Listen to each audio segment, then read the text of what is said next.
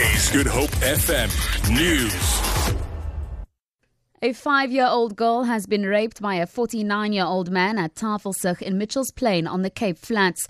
Metro Police spokesperson Wayne Dyson says they were alerted about the incident by the public while on routine patrol in the area. He says they also seized an illegal firearm from the accused. The officers went to investigate, but the suspect fled the scene. The officers took the victim to SAPS in Mitchell's Plain, where the brave young girl informed the officers she knew the suspect and showed the officers where he lived in Tafelsig, Mitchell's Plain. SAPS officers then arrested the 49-year-old suspect. The victim was taken to hospital and will remain there for now. The ANC has given former Tourism Minister Derek Hanekom 10 days to explain why he should not be removed as chairperson of the party's disciplinary committee. ANC Secretary-General Gwede Mantashe has cited Hanekom's tweets prior to the vote of no confidence in President Jacob Zuma earlier this month as the reason for action against him. Hanekom was removed as Tourism Minister during the last cabinet reshuffle. Marisa Simos reports.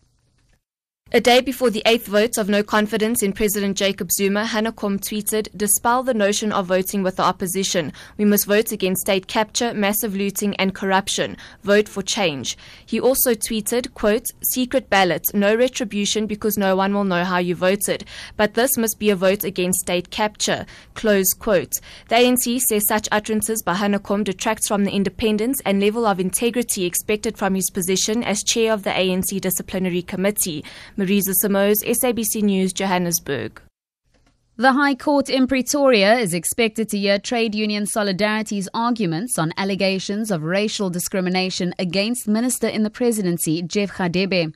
The allegations relate to the promotion of Magistrate Martin Kroukamp at the Alberton Magistrate Court. The trade union accuses Radebe of ignoring Magistrates Commission's recommendations to promote Kroukamp to a position of a senior magistrate. Solidarity argues that Radebe ignored recommendations because he believes Kroukamp will not promote transformation, which they view as discrimination. The court will sit as an equality court. Zimbabwe's First Lady Grace Mugabe has faced a barrage of criticism after returning home from South Africa, where she is accused of assault. Mugabe left the country in the early hours of yesterday morning alongside President Robert Mugabe. Mugabe allegedly attacked Gabrielle Engels at a hotel in Sandton. Mugabe has been given diplomatic immunity by the South African government. The BBC's Shingai Nyoka reports. Back on home soil, Zimbabwe's First Lady has arrived to a backlash from critics. The opposition movement for democratic change believes she owes the nation an apology. Neither Mrs. Mugabe nor the government and party have spoken out about the events of last Sunday.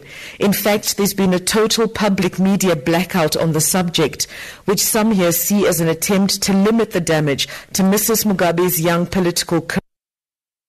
For Good Hope FM News and Traffic, I'm Tamara Snow.